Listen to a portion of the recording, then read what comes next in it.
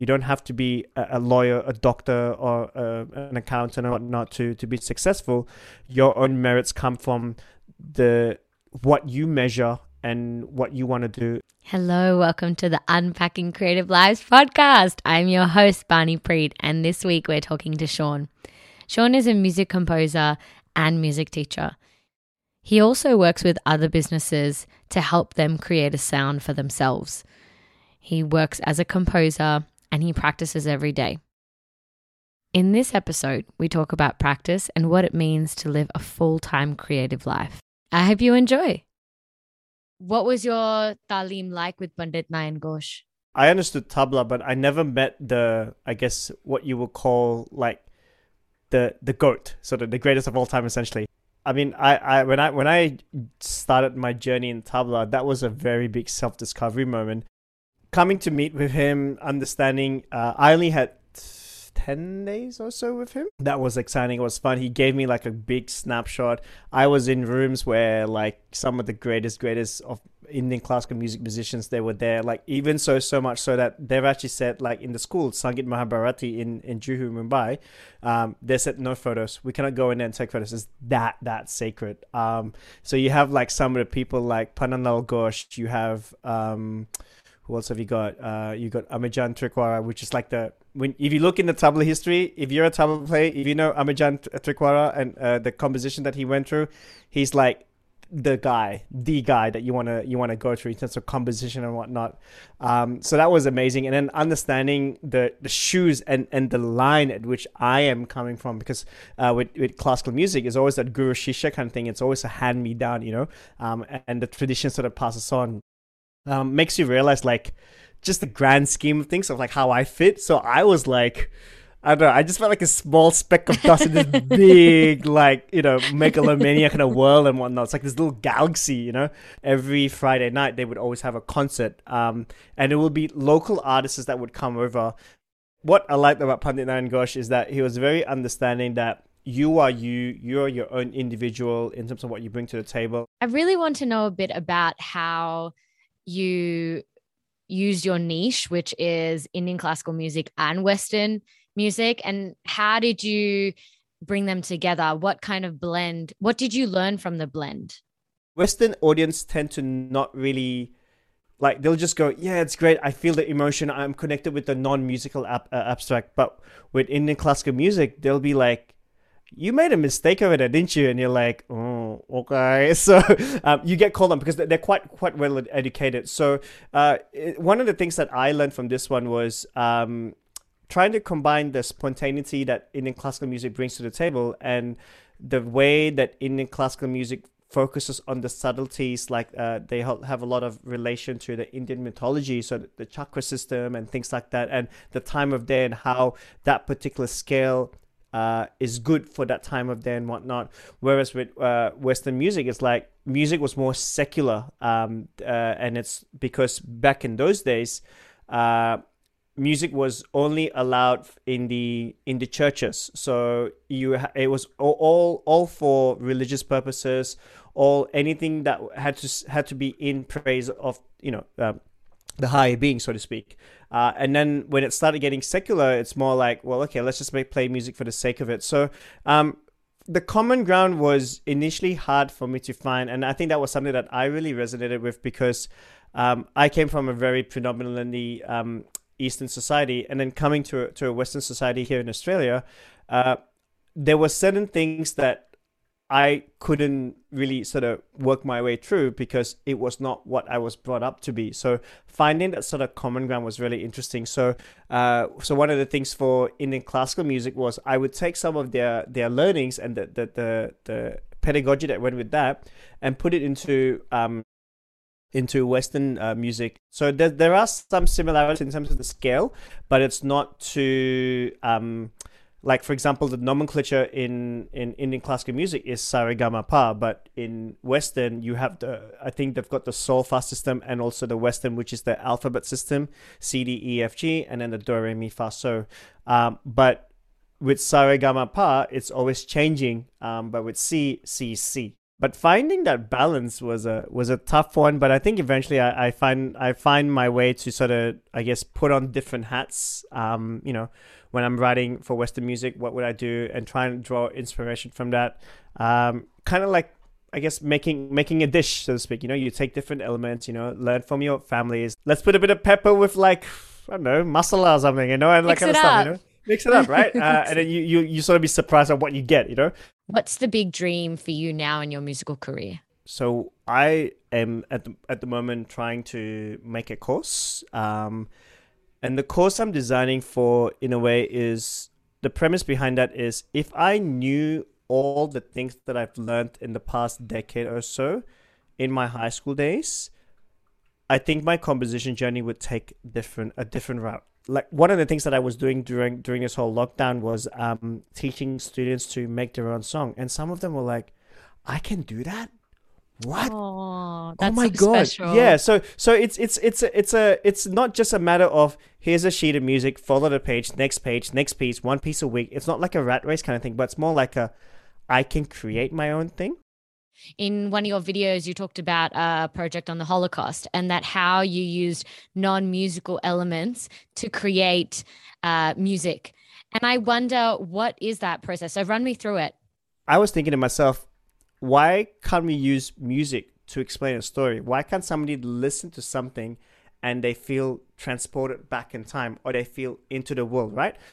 There are things that I'm looking for. So I'm looking for descriptive words. So for example, when it comes to corporate stuff, a lot of the corporates are really like, they're pretty dry. Not gonna lie, very like, we want to be dynamic. We want to be we want to show like we can do the job, but we also want to be like very professional. And I'm like, well, professional, dynamic, those are not really like, they don't strike me. They don't connect to me well. An example: I was working with a current student of mine, and he was like, Sean, I really want to make an epic music. And I'm like, well, great. What's epic? Like, what is that? And then he's like, I want it to be sad, ethereal, soft. Great, but what's sad? Like, what is sad to you? Like, is sad like being lonely, right? So being a little bit more clearer. And he's a visual artist as well. So he started like to write show me some pictures, and he was having a little image of like someone playing the violin, but like a building that's just burning down behind him. That's his form of sad. It's like he's still going on, but like he's pouring his heart out, but his structure's burning down. And then another one for ethereal is like, well, let's go even more deeper. Is ethereal more like an angelic kind of thing? Is it more like the halo around somebody and stuff like that? Let's try and paint a picture that's right there so that we can actually visually see it, and then that way we'll start going from there. And then soft. What is soft? Is like soft like, your pillow soft? Is it a soft like, a parent hug or something, or is it like a bed sheet and stuff like that, I'm a very visual person. So like, that's stuck in my head. So when I see that visual, I'm like, well, what can I do? How can I use my musical elements to really marry that? The abstract element, I look at the more visual element. If there's any pictures or anything that can really descriptively work with me, I use that. And then this is the fun part, where it's like, I just mix and match. I'll be like, let's try this. Does it work? Okay, cool. That's good, but it's not really there. Try another one. Keep trying. It's like and then we have like different ideas, and then I lay it out on my session, and I'll be like, okay, this one works well. Let's try this. Cool. Great. And then after that, the writing process becomes very intuitive. You have quite a resume. Thank you. And I wonder, let's just start with the Conservatorium of Music. What was that like? That was an interesting approach. I was obviously entering as a mature age student. A lot of my I guess colleagues were all fresh out of high school kind of thing. So mentality wise, experience wise, it was so different. They were just learning life. They were just understanding what it's like outside of school. I was like, I've already been there, done that. I've sort of learned a little bit of things. So I was a little bit more sort of way advanced. I could see things a bit more quick, better. I could sort of predict a couple of steps ahead, where some of my peers I know that were not, like, they were just going through experiencing in life, right? So that was an interesting approach, but that also humbled me, if anything, because part of composing is making you realize you looking deep at yourself and what exactly is it that you want to try and bring out.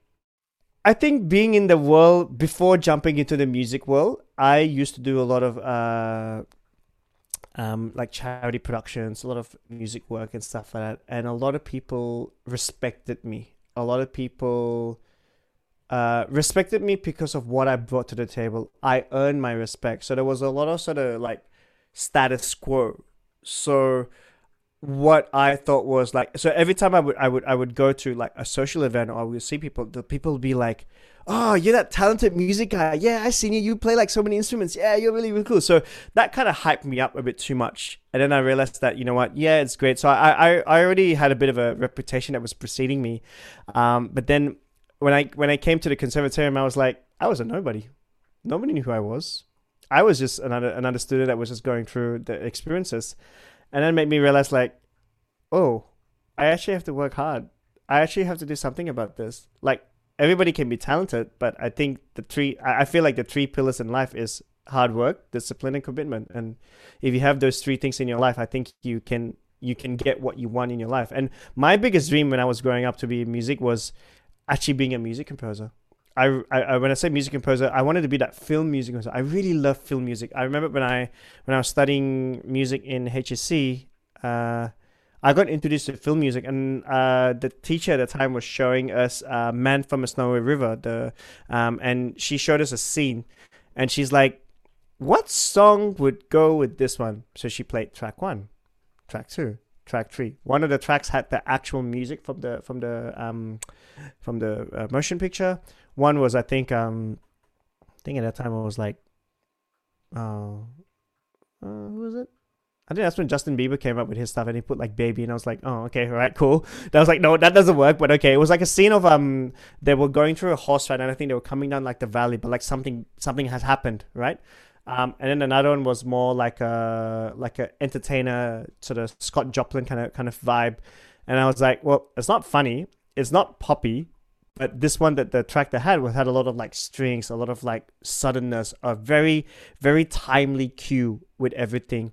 So I was like, all right, Sean, I'm going to be that film composer. I'm going to make it. I'm going to get my next big, movie. And that time, that was when Marvel Studios was coming out and whatnot. So Iron Man came out. So I was like, that's it. The big gig, Marvel. Marvel's going to call me because you know what? Everybody thinks I'm good. I'm great. They're going to tell everybody, word of mouth, blah, blah, blah kind of stuff. And then when I came to the conservatorium, I was like, oh, I'm not the only person who has this dream.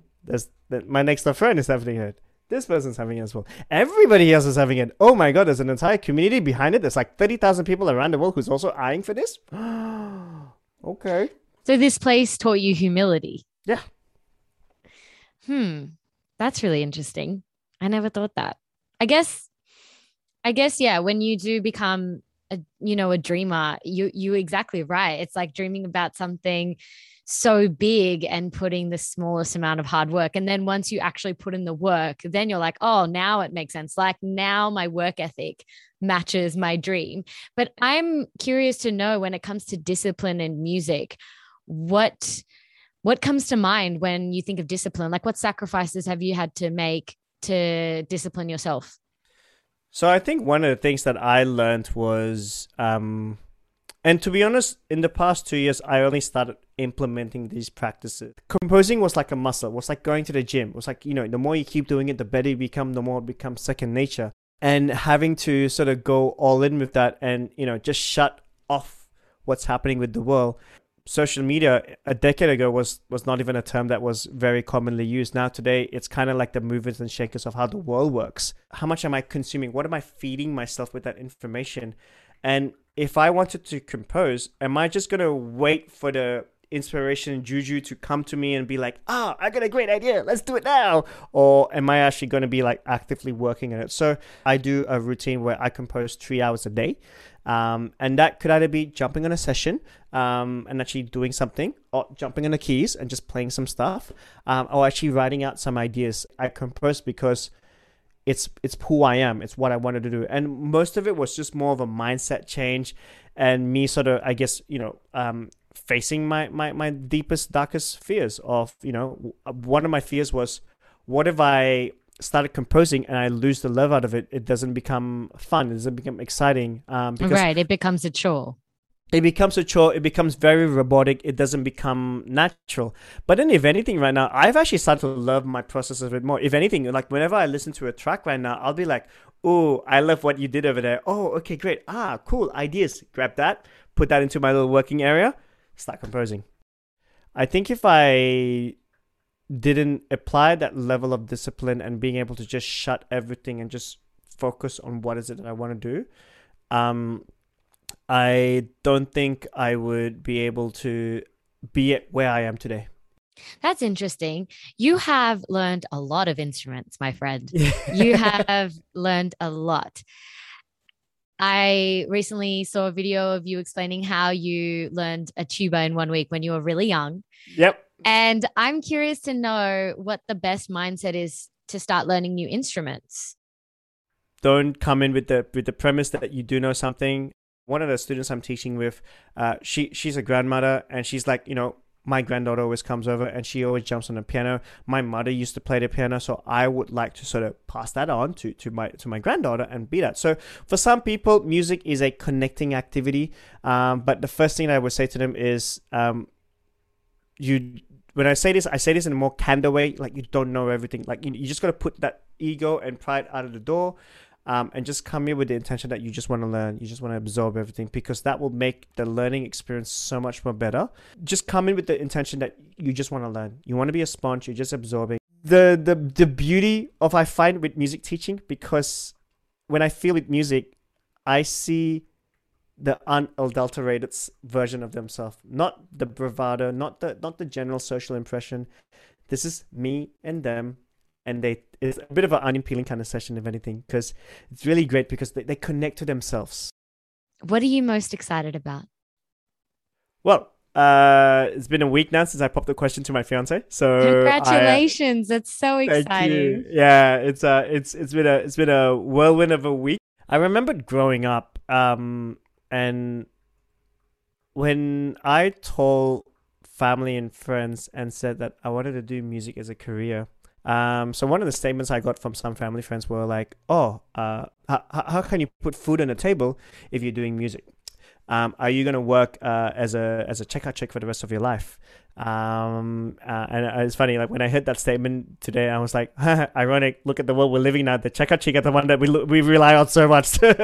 One of the things that really excited me was, now today I'm in a world where I've finished my accounting degree. I worked in accounting. I now run a music school by myself. I don't run a big one. I just run a small one where I work with people. I'm making music. I'm doing what I love, and I'm about to get married. They always said that a musician could never make a living because of the way it is right now, and the general impression that people look at musician and they understand it's always a struggling musician, always struggling to pay bills, always not being able to make a life, like they can't have a family. And they always said that, if you become an educator in the music composition world, it means that you really didn't do a good job in your composing world, right?